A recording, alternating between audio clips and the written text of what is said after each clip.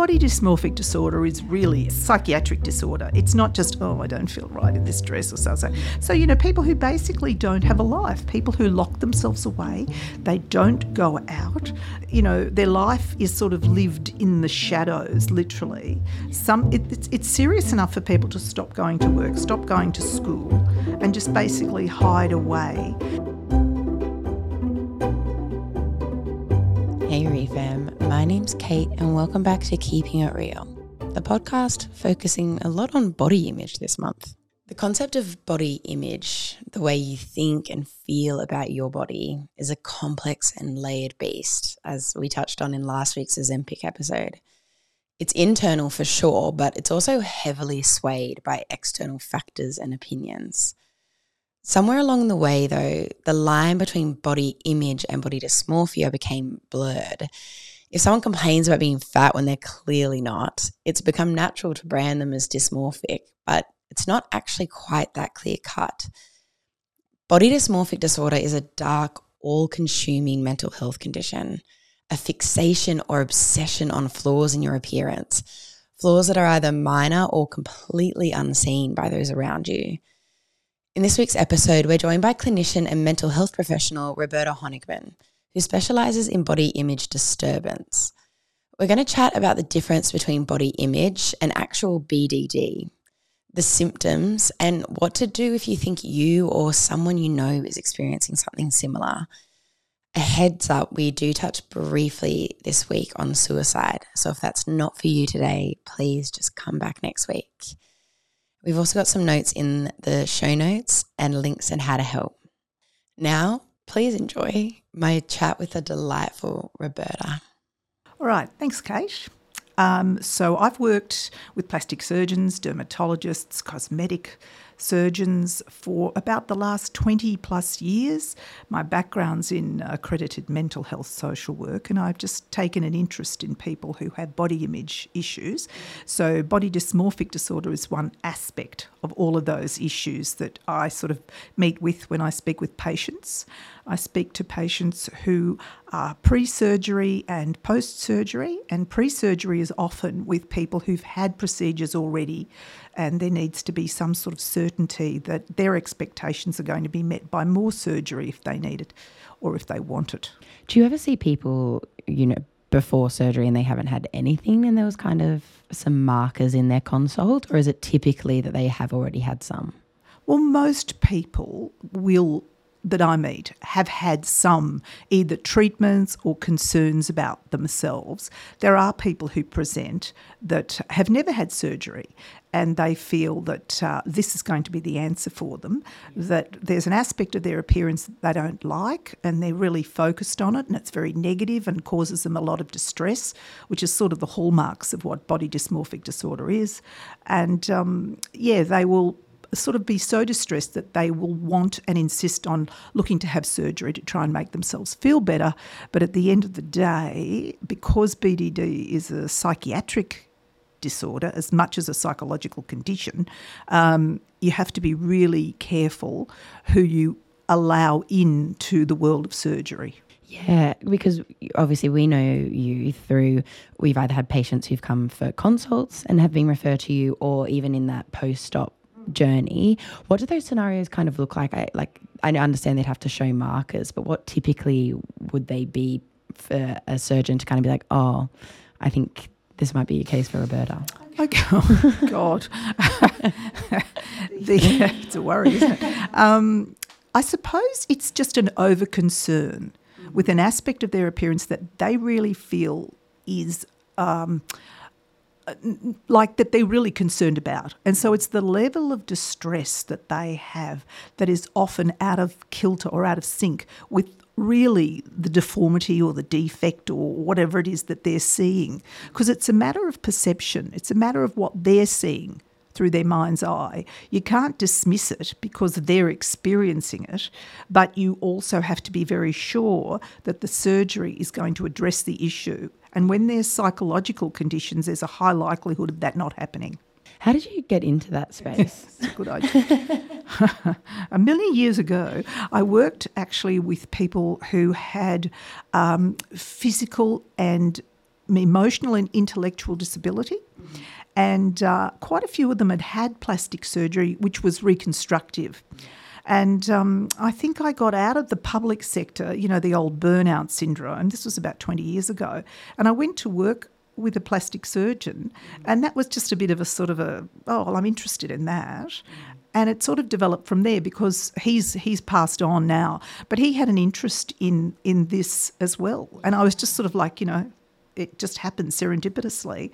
But I became very interested in the patterns I was seeing in the patients that I was able to speak with. And he was very generous and allowed me to speak to most people, good or bad. And it really gave me an insight into what was happening. And I thought, well, how does this happen? And it actually was timed when, I suppose, cosmetic surgery and plastic surgery for appearance took off. And so there was a space for people to be able to have a conversation with a neutral third party without being made to feel as though it was a sales job. Yeah. I know you spoken about body image kind of as a general is what you're working with. So what makes body dysmorphia different? Like, how is that actually defined? Look, it's I suppose in the books, in technical literature and also just books you read in this subject, it's referred to as imagined ugliness. So it's people who really focus on an aspect of their appearance, whether it's their nose, their hair, their eyes, their skin, not necessarily always body shape. It's more about, appearance, specific appearance. And they just become obsessed with the fact that there's something that they don't like, and they believe that their life is suffering because they have this problem.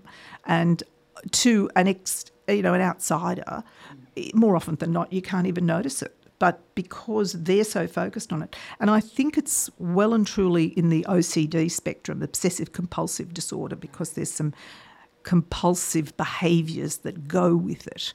Obviously you would assume it could very easily go in tandem with eating disorders or anorexia, but is there things like OCD?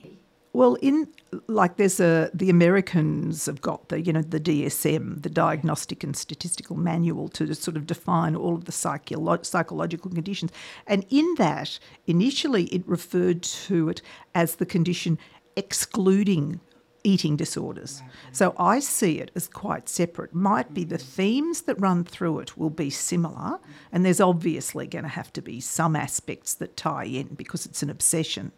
I think that there are different triggers and different causes. What I find is interesting, there's often a family history, not necessarily of body dysmorphic disorder or eating disorders, but there's a body image concern that runs through. And sometimes when if you're speaking to younger people, you'll hear in conversation, my mum was really upset about this, or my dad was really upset, or my mum never liked this. I'm not saying that it's always going to be the way, but it's interesting.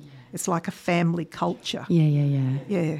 And I do think that's interesting as well, because I think kind of as a whole, if you think of body dysmorphia, people tend to go to young, skinny women. And I do wonder if that's because we as a society are like, well, you're perfect. You're obviously seeing something wrong because that's what we're aspiring to, type of thing.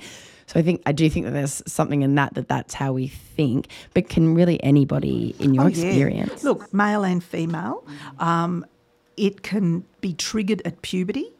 It can be triggered by someone being teased, so someone who's less resilient or who's always felt shy, reserved, low self-confidence. There might be something that's said that just trips them into this over-concern with an aspect of their appearance, especially if they say don't like the shape of their nose and someone said, you got a big nose. And then all of a sudden that becomes their life's mission to get rid of their big nose. And that's the sort of thing. So it can happen at puberty when people are sort of changing and growing into their looks. Sometimes you see young men will have their features develop at different stages. And I think that can be a time that will trigger it, and sometimes a comment. The other thing that is really an issue now is social media. That is really kicking it on, to the point where there's that whole defined thing of Snapchat dysphoria, where, people take photos because they want to look like everybody else. And then it's this take 16 photos, post one, and this sort of almost like a sort of a quest for perfection, but you lose the plot. You can't do that.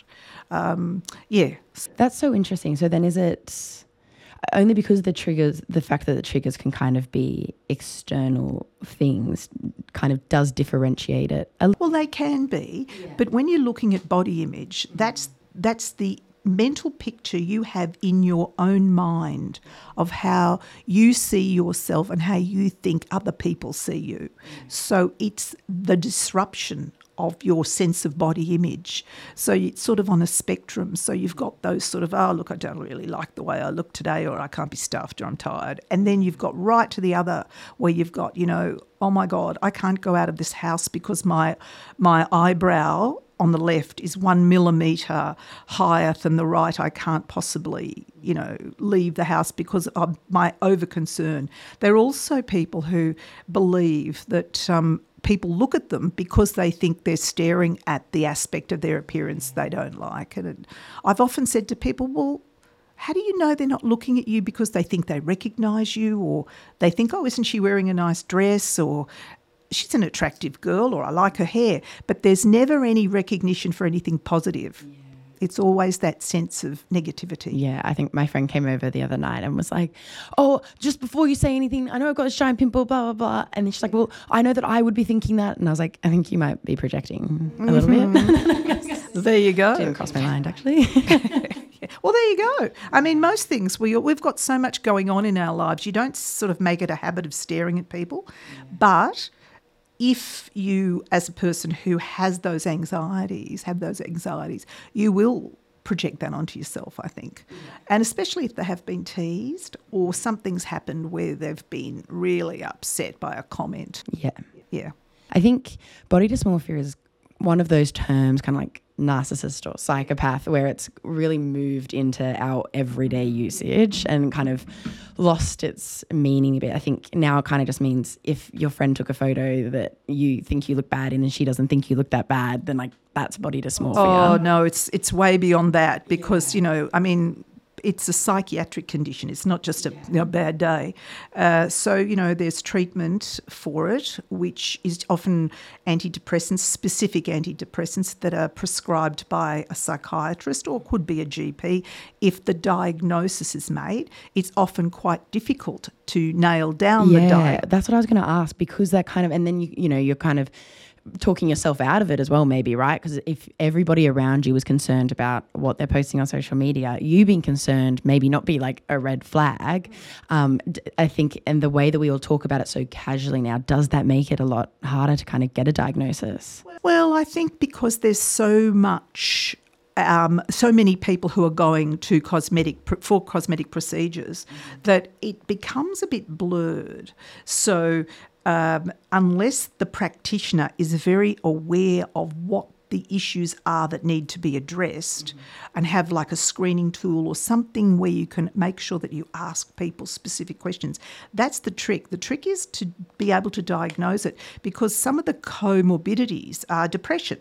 So, it's a bit like chicken and egg. What came first? Are you depressed because of the way you look, or are you depressed and therefore don't like the way you look? Yeah. So you've got to try and sort of tease out, and there are screening tools out there that will ask. But behaviours like mirror checking, people who'll look at the mirror or any shiny object, even the back of a spoon or a car window or a shop window, because they want to just double check that the aspect of their appearance, what it's looking like, maybe it looks better in this light. I mean, I've spoken to people who've stood in a bathroom mirror and turned a light a specific way, or opened the window to get the natural light and caught a bump on their skin, and they're obsessed. It's there, therefore it needs to go. I'm not imagining it. And it might just be something very small, but because they see it and they're conscious of it and they're ashamed of it, that will tip them into this, quest for surgery. It does. It feels so difficult because you'll have friends and you know that like if they'll just have a massive explosion and they can't go out because they couldn't find a dress or they saw a pimple, and you kind of like roll your eyes and you're like, Jesus, like must be tough in that head type of thing. But then it's like, that kind of balance where you're like, you're supposed to look really good all the time, but you're never allowed to care that you look good or kind of strive for it. And then it's like get into this very murky area of being like, well, what's kind of, I mean, none of it's healthy, but like what's normal and what's past. What are some markers that are body dysmorphic disorder is really a psychiatric disorder. It's not just, I don't feel right in this dress or so. So, people who basically don't have a life, people who lock themselves away, they don't go out, they, their life is sort of lived in the shadows, literally. Yeah. It's serious enough for people to stop going to work, stop going to school, and just basically hide away. And they continually seek reassurance from family members and partners and friends. And I think that it's interesting that some of the most affected people are the family members because they have to put up with this. And I mean, people who really do have extreme body image disorders to the point of diagnosed BDD do commit suicide. I've had a patient, she was beautiful. Yeah. And I worked closely years ago with a psychiatrist and there's a psychologist who'd been treating her, and no matter what was done for her, she could not face the day, and she couldn't face another day. So she killed herself, and it was awful. Yeah. She's 21 and she was beautiful. Oh, God, 21. I mean, really, at the beginning of her life, it was terrible. So, what happened? And you can understand because if you're going through that torment and it's just unrelenting, God, that's awful. Obviously, you kind of alluded to earlier as well, plastic surgeons and the very nature of the business is it's tough to kind of separate where people are. What is kind of the responsibility and the role of healthcare professionals? Look, I think one of the biggest things you need to do is screen people. Mm-hmm. You really need, and that doesn't mean saying no to people. You really need to understand what is the motivator behind this? Why are they seeking this surgery? What are their expectations of it? What do they think it's going to bring to them, not just physically, but emotionally, socially, psychologically?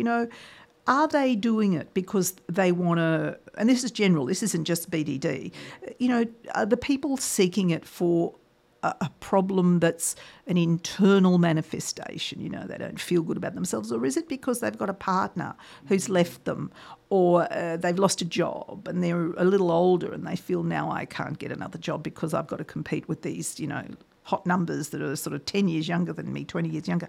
So there's all sorts of reasons that people do it.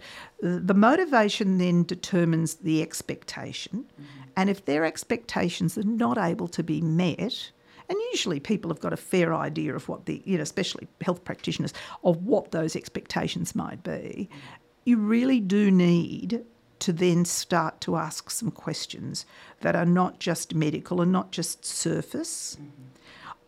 Conversely, sometimes people will talk about having had anxiety or depression, and a lot of people I'm asked to see have had episodes in their lives of that. That doesn't necessarily mean they're going to be a bad candidate. Mm.